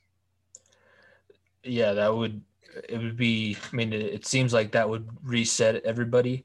And maybe the only reason this wasn't happening before the pandemic was because people weren't cooped up for so long. And I really think before, the only reason that this was not happening is because the fans decided collectively we aren't going to do this. But now that we have some that are saying, you know what, Maybe why my not? 5 minutes. I'll take the 10 minutes chance. of shame. Yeah, 10 minutes of shame or whatever, or 10 minutes of fame. It, Sorry. it could be something. It could get ugly, and that was Malice at the Palace is a fun video to go watch because you see the idiocy and what can happen to you if you're a jackass at a professional sports stadium. But it's still not a good thing. Like Ron Artest beat the crap out of that guy. There's a lot of people that got very injured that night, so let's not have another issue like that happen. That would be a good thing to avoid. But that's Off the Hinges this week, presented by the Unhinged Sports Network. And now that moves us to What's on Your Screen, presented by the Far End of the Bench podcast. Follow us at FEOTB Pod. We're working right now. We're in talks with another company about some sort of sponsorship as a network. They have So a new name for this. Yeah, we may have a new name for this at some point, but for now, follow us at FEOTB Pod. Shameless plug. And mine is basically just playoff hockey. I haven't missed a minute of the Avs series. Now I got to go start scouting those Canadian teams and watch pretty much every Winnipeg versus Montreal game, see how they're going to try and attack us. But this Vegas series I see becoming very, very interesting, and I'm going to be on high alert. I'm forcing myself to not be as active on Twitter because I'll say something stupid. That's just in my nature, apparently, when it comes to the Colorado Avalanche. But just know I'm watching. If I'm not tweeting about it, I'm still watching, and I'm still hunkered down, still in my lucky jersey, still drinking my Colorado Kool-Aid, because those are the two lucky things that I've had so far in this playoff run. And I'm still waiting for the Avalanche to come away with a victory, no matter what. All I'll say to that, Jimmy, is just I'm not going to watch the Canadian series because I'm not going to look too far ahead. You got to think in the right mindset, right? Right mindset. It's the offensive lineman in me. I want to watch film and I want to study. One game at a time, one series at a time. What's on my screen, obviously, Game 6, Thursday for the Nuggets. Must win. I hope we win, so it makes my life easier. I'm a lot less hectic because I'll probably be at Game 7 Saturday if we get to that point. So I hope we don't get to that point. And then obviously the Avs game as well. But also, you mentioned it earlier, the PLL is back, baby. We got if you guys have Peacock TV, I can say that now because we don't have affiliates anymore with the other brand. Peacock TV, you can watch all the PLL games. It's a fun time. Roll Woods, baby. I got the Redwoods. Jimmy's back in the Water Dogs. Go Dogs. Go Dogs. So it's like I said, on the first games are Friday. It's my Redwoods versus Chris Hogan and the Boston Cannons. And that game's at 5:00, which is perfect because the Avs don't start until 8. So I can watch both. So it's perfectly fine. But yeah, that's what's going to be on my screen when it's not playoff basketball, playoff hockey. If there's a meaningless game on, I'm going to be going on lacrosse this weekend. And shout out Maryland lacrosse won the college national championship as well this past weekend. They had an unreal game, one of the best lacrosse games I've ever seen. I mean, I didn't get to watch it because I was watching basketball, but one of the greatest highlights or video games I've ever seen. Yeah, that might be one that we have to throw into our new YouTube content that we mentioned last week with the How It Could Have Sounded. Also, don't forget, we're watching a PLL game where I'm going to have a live reaction. That'll be the first lacrosse game I've ever watched on TV. Nico's going to laugh at me. And then we'll watch Olympic wrestling, and we'll do the same thing back at him because we both had the two main sports. Basically, it was football. Nico was basketball. Mine was football. And I played baseball for a good portion. But then wrestling and lacrosse are like that out there sport that we both love and know a lot about. Yeah. But he knows nothing about wrestling. I know nothing about lacrosse. So that's going to be a lot of fun. Perfect. Hopefully it's a Redwoods versus Water Dogs game that we do too, because that'll make it even more interesting. That's what's on your screen, presented by the Far End of the Bench podcast. And now let's move into our beats of the week. Like we said, we are degenerate. Well, Nico's a degenerate gambler. Hey, I've been But doing hey, pretty well. I've been doing pretty well. and you're not I- betting I- body parts. I did pick Montreal to win Game 7. They were the underdogs. Then I also hit Washington +8 the other night, and I hit or Utah -5, and I won $60 in one night. So I'm on a high streak, ladies and gentlemen. I'm feeling myself. We're back, baby. Okay, we're back, and that's why you should listen to us. My first one that I have, Winnipeg, in the game that they're playing tonight. As you're listening to this, it's game 1 of that series.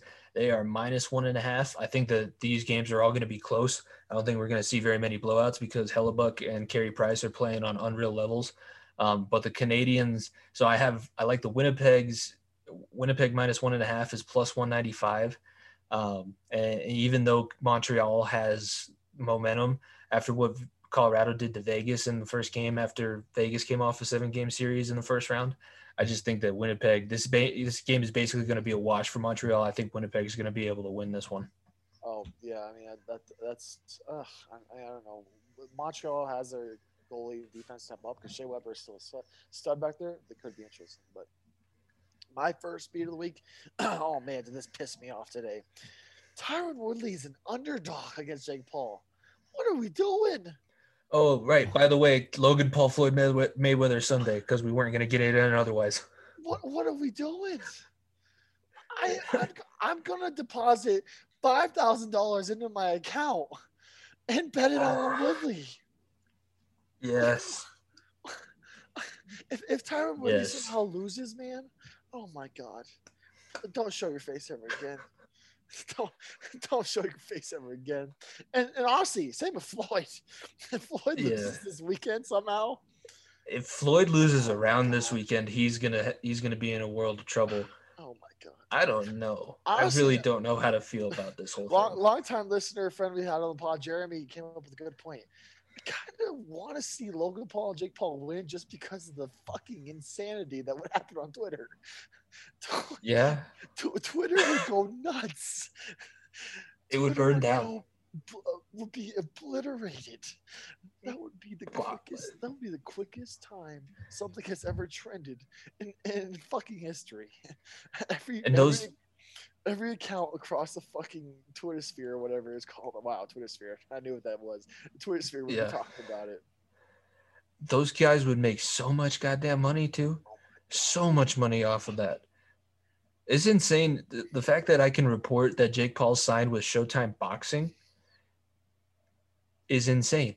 The fact that we can report he is fighting Tyron Woodley, who I know he's 39 and washed up as a UFC fighter, is a former 170-pound champion, 70-pound champion, has power. Like if he catches Jake, it's not gonna be good for Jake. But also we saw Jake Paul knock out Ben Askren. Like there are different elements that you can look at both sides of this thing. If Jake catches Tyron, oh my God! Like at that Man, point, the cannons. At that point, I'll give him respect. I will. I'll fucking say, you know what? Fuck it. You're I want to see him fight for a title if he beats Tyron Woodley. Give him Connor next. Fuck it. Just obliterate all box office numbers.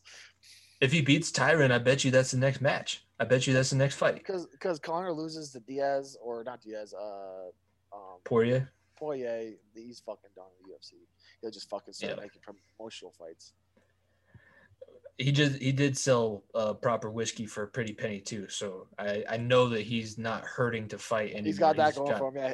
It's just more money to the fifth house and like the second yacht, and all to the other luxuries. That's a turnaround. Cashing welfare checks to being a multi hundred millionaire in like 8 years, 10 years, however long it's been since Conor McGregor burst on. Could be a billionaire. That's a turnaround story. If he fights Jake Paul, honestly. Yes. Yeah. That would be something. My next beat of the week, you're not going to like this. Vegas +160. If I'm just looking at this from a strictly betting sense, Vegas +160 is a little bit too good to pass up in this series. I don't think that you're going to see a better return on your investment for a bet in this series, money line wise. So I'm also trying to say this so I jinx it because that's mainly what I do. Vegas +160 doesn't look like a bad line to me for game 2. Yeah, I think Vegas is gonna play better. Is that just for game 2, or is that That's series? just for game 2. Just Yeah, for that's- game 2. Yeah, game 2 is looking at it as non-biased standpoint. I don't hate that at all because I think both these teams are evenly matched. The question is who the fuck are they gonna put in net?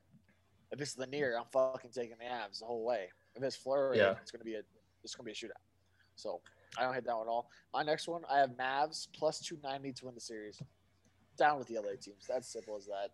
I'm rooting for Dallas the whole way through. Like I said, down with LA, down with Brooklyn, down with New York. Get all these high markets out of the way, and give me all these young guns. Because look, I saw a great point on Twitter. I forgot to say this earlier, but no one batted an eye when it was Kansas City versus Tampa Bay in the Super Bowl. No one. Those aren't big markets. The NBA has done such a piss poor job at marketing lower level or quote unquote smaller cities that we're at the point where if it's not LA versus New York or Brooklyn, then it's not going to have ratings. That's terrible. You got to promote your stars. Giannis is a star. Donovan Mitchell is a star. Damian Lillard is a star. All you do is promote LeBron. This ain't Guillermo on the Jimmy Kimmel show, bro. Like we got to start promoting other teams and giving these other cities love because that's what the NFL is far and away above everyone else. Because like Denver is not a big city, but it is a marketable town that people want to come to. It is a city that, I want to come play for the Broncos because of the history. People don't come to the Nuggets. I'll tell you right now, unless, it may happen in a few years, but we're not attracting LeBron and we're not attracting Giannis in free agency. We may because of Jokic, but we have to build up. And the NBA has done a terrible job at promoting their lower level teams. Not lower level, second tier cities. Yeah, the difference between the NFL and the NBA is the NBA markets their stars, the NFL markets their uniforms. And when you do that, then you have teams coming from these smaller states that are able to do something. I agree with that. That's 100% correct, but I also think that's the way the NBA is set up, and I don't know if they can change that model quickly. It could change at some point. Yeah, it would be awesome if it did, but I just don't know how quick that thing is going to change. Because right now the favorites, Brooklyn is a favorite, but people are saying we could see a Utah versus Milwaukee NBA Finals, and I would love that. Mm-hmm. I mean, obviously, I wouldn't love Utah because I'd rather be the Nuggets, but we get a Utah versus Milwaukee NBA Finals. That's Giannis versus Donovan Mitchell. That is bucket after bucket. That would be one of the most marketable series. You wouldn't have to overuse the same fucking hype videos every year with LeBron and Steph Curry. You may get to throw in a different hype video. How about that? Whoa. We're talking about somebody other than LeBron in the finals? Whoa. Inconceivable. My last beat, it's college football because I had my first practice as a youth coach today. I'm already jonesing for college football. Arizona State plus 450 to win the Pac-12 in 2021 under Herm Edwards. Why not? Why not? This is one that if you put in right now, you don't have to worry about it for almost a whole year. By the time, State, right? Yeah, Arizona State. The Sun Devils winning the Pac-12 in football plus 450. I'm gonna tell you right now, it's not gonna happen. Herm Edwards is a good story, but it's. You have faith in Oregon? I mean, I have faith in the Buffs in Utah more than I do. The Buffs are plus 3,000. Yeah, it's because they lost a lot of people. They lost a lot. But Demetri Stanley, who's his former teammate of Baltimore, could be a starting wide receiver, and Noah former teammate could be starting linebacker. So I'm gonna root the Buffs on the whole way. But yeah, that's an interesting one. Well, who was the favorite? It was probably Oregon, wasn't it? Oregon. It was Oregon, USC were the top two odds. USC I think has a good quarterback, so I think I could see USC. Yeah, they were another one that I was.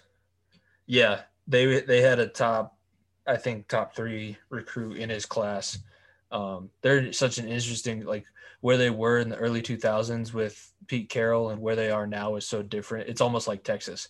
You can't even remember that they're a dominant program in the history of college football because they are so underwhelming right now. We're back. The Pac-12, everybody knows this that's listened to the show for a long time. The Pac-12 sucks eggs. It's a conference of champions, baby. In anything other than the very physical sports, it's the conference of champions. Because baseball and basketball, it's fine. Football, not good. Not so much. Pillow soft. My All last right. beer of the week. That's my last beer of the week. I have some UFC back. It was a weird Saturday night. There was no UFC on. Like I didn't know what to do with myself because there's no Nuggets, no Avalanche. It was a weird day. But Augusto Sakai and Josie Rosenstryker is the main event. Two heavyweights, two Mhm. absolute animals. Rosenstryker has been on he's been on tear, but he did lose his last fight. And Augusto Sakai, I remember watching him on the Dana White's Contender Series. He's a pretty damn good fighter. So I'm taking Sakai at plus 104. Yeah, I think, I mean, that matchup specifically, that's one where it can either be really explosive, really exciting, or it's going to be a heavyweight. Remember the Yeah. heavyweight fight that we saw? I think it was Mark Hunt and Ben Rothwell at Pepsi Center, and those two were not prepared for what was going to happen at altitude. But I do think, Or you can talk about Derek Lewis and Ngannou. That one yeah, too. That's Sleep Fest too. this one should be, I mean, gangbusters. I think if Sakai, this is not a next shot at the title, but this could set you up for a contender shot. So if Sakai wants to get that, knock out Rosenstruck. I think Rosenstruck, the only way that he's going to be able to win this fight is by finishing him. I don't think that he wins a decision. I don't think either of these guys are really going to look good in a decision. Yeah, I think if it goes to a decision, then something bad happened, or it was the biggest snooze fest of all time. Not going to be good. All right. Tell me who your player of the week was, and then we'll wrap up with play of the week before we send everybody home. Player of the week, I'm going with two because I can. Austin Rivers, first of all, his game 3 performance, unreal. Game we casted, unreal performance by Austin Rivers. And then I'm going Monte Morris tonight on Tuesday as I'm talking about this. Monte Morris stepped up big time, man. He stepped up big time. He is in the point guard role of Jamal Murray, and he dominated the game night in, night out, man. It's going to be a fun series going forward. Game 6 and Game 7 are going to be very, very interesting doing that. And before I let you go with your player of the week and we'll play of the week, there's a good, I know I said this last week, there's a good chance MVP is announced within the next week. I thought it was this week because they usually do it the first couple games of the playoffs. Good chance it happens next week. And Jokic looks like he's going to be the winner. And I just hope, man, I hope to God that they give him the trophy in front of the home crowd, because that will be one of the most chilling things. Because the first MVP in Nuggets history, the first player to ever do what he's done, and he is the leader, and he is this organization. And if they hand him that trophy in that arena, possibly fully packed out with 19,000 people, man, that would be unreal feeling. Yeah, I don't necessarily want the Nuggets to have to go 7, but if they do, that sets up a pretty special moment for Game 7 at Ball Arena. Yeah, just win Game 6 and you can do it first or second game of the second round, right? That too. Or easier. That works too. My player of the week is another basketball guy, Trae Young. 36.7% from three-point line right now in the playoffs. He's playing 35 minutes a game. He is the reason Atlanta is probably going to win their first round series, and he's the reason why people are going to look at Atlanta as a pushy 5 seed in the second round of the playoffs. So he's done enough. Mainly, he's very similar, I think, to Fernando Tatis as like a young guy who's very cocky and he lets you know about it. So people hate Trae Young, but you can't deny the fact that he's playing out of his mind right now, and he's the reason why his team is going to be able to make a little bit of a run in the postseason. So for that reason, I'll give him player of the week. I don't mind the celebrations, but I could see how a celebration after every single play that you do can get a little bit much at sometimes. I mean, he's doing it in Madison Square Garden. You gotta have a little fun. All right. What's your play of the week? My play of the week is the MPJ game winner 3. Of course, you saw the picture, man. That's gonna be my screensaver. You name it. It's gonna be everywhere for me for so long, man. That was chills. That like I said, I remember screaming at the top of my lungs. I am very surprised my voice has held on this far. I am very, very surprised my voice has held on this far. My work tomorrow, I'm gonna be dead silent. I'll tell you that. Yeah. I'm not gonna be saying a peep. But man, that game winner, it brought all the feels back.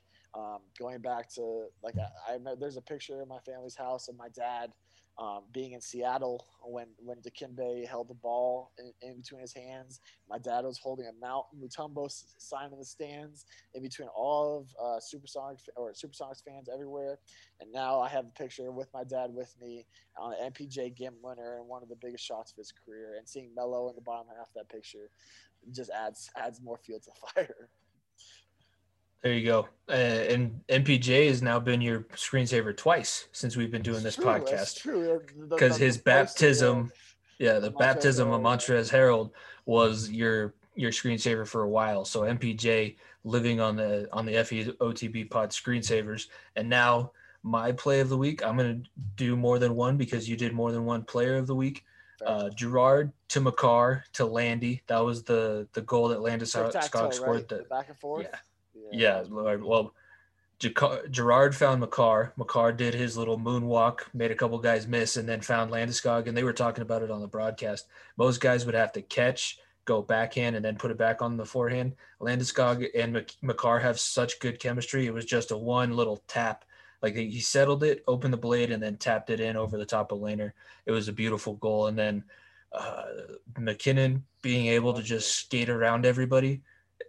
Spittin' Chicklets even said it was like you put one created guy on the ice and was playing against the third line of the other team, because he did a full circle 180 banana route behind both defenders of Vegas, and then Laner just was like, I don't know. What do you want me to do? I'm not stopping him one-on-one. It's when you turn the NHL sliders to where your team is super fast and the other team can't move fast out of their skates. And that's exactly what happened. There was no, oh boy, they were just like, that's a misplay. Yeah. That's going to look fun on film. That's never going to stop playing. It's going to be on every single highlight package of the Avalanche moving forward throughout this playoffs. Just like the one, he does it against Vegas. He likes those playoff snipes against Vegas, or those big breakaway snipes against Vegas. So I'm hoping we see a couple more Mac attacks. But shout out Mosier. Mosier coined the Mac attack. He also coined the Matt Duchene. I love Mac attack way more than I love the old Matt Duchene. And he coined the phrase "step back, Jacob Bloom, baby." There you go. That's that's play of the week, and that's gonna bring us to the end of this episode. 1:00 in the morning. So we're even recording this on the same day that you guys are hearing it. We don't need a thank you, but we are heroes. We just understand that we're putting our sleep and well-being on the line for you guys, because we wanted to get here and talk about these playoff sports that's going on, because it's great. You said it at the beginning, blood and guts everywhere. I know that's Altitude Radio that you got that from, so shout out to Altitude Sports Radio. If you want to give me a job, I'll gladly take one from you guys, but it's blood and guts all over. So we had to show a little bit of playoff grit tonight. It's playoffs, man. We don't sleep till it's over. No sleep till it's over. We're going to be grinding all playoffs, man, because both of our teams are going to be zooming. I'll tell you that. There you go. For the Far End of the Bench podcast, like I said, follow us at FEOTB pod. All of our social medias. You can also follow us on the Colorcast app. So when we're back on there doing games, you'll be able to get a notification. Yeah, we'll try to get Game 6 in, or we'll try to get another game in here soon. I know we have been complacent because, like I said, I'm at most of the Nuggets games, and it's hard to figure out times that aren't at Avs games because we want to watch that game. It's because the sports gods blessed us, man. They blessed us. We get Nuggets and Avalanche on opposite days. They don't play the same days, so we got blessed. So it's been tough.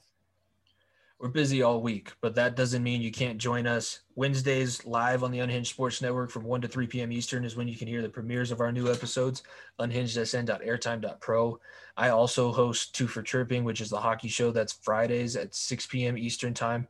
If you want to just hear me break down all of the NHL playoffs, I had Griffin Youngs, who's the host of the Tell It As It Is podcast, on last week, and I think I'm getting Jim on this week, which won't be as fun now that the Canadian division worked out the way that it did, because it was looking like we were going to get the Bruins in the round of 4, but that's still going to be a great show.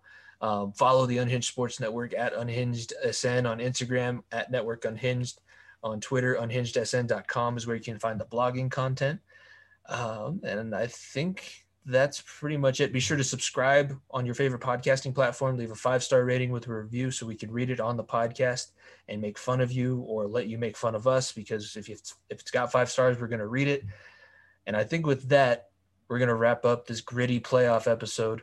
Thank you guys for tuning in. Jimmy Pilato and my co-host Nico Bryant, the Far End of the Bench podcast. We will see you guys next week. Peace. When the night is cold and lonely,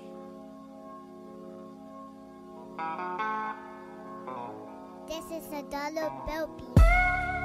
Was it the money that made me a savage? Popping them prices, I made it a habit. Towing them pictures and serving them addicts. That was exciting to me. I'm so excited to be. Started with nothing, we had to inspire the beat. Now it feels like it's to me. I'm getting to it, feel like the man. I got the plan. I call the shooters, they out with the van. Play with the squad, get pop like a sand. Pop like a perk. I'm going ham. I'm going crazy. I'm sticking up for niggas. That music, I look a sand. I'm in the kitchen, compressing the bird. Take out the 9 and that's how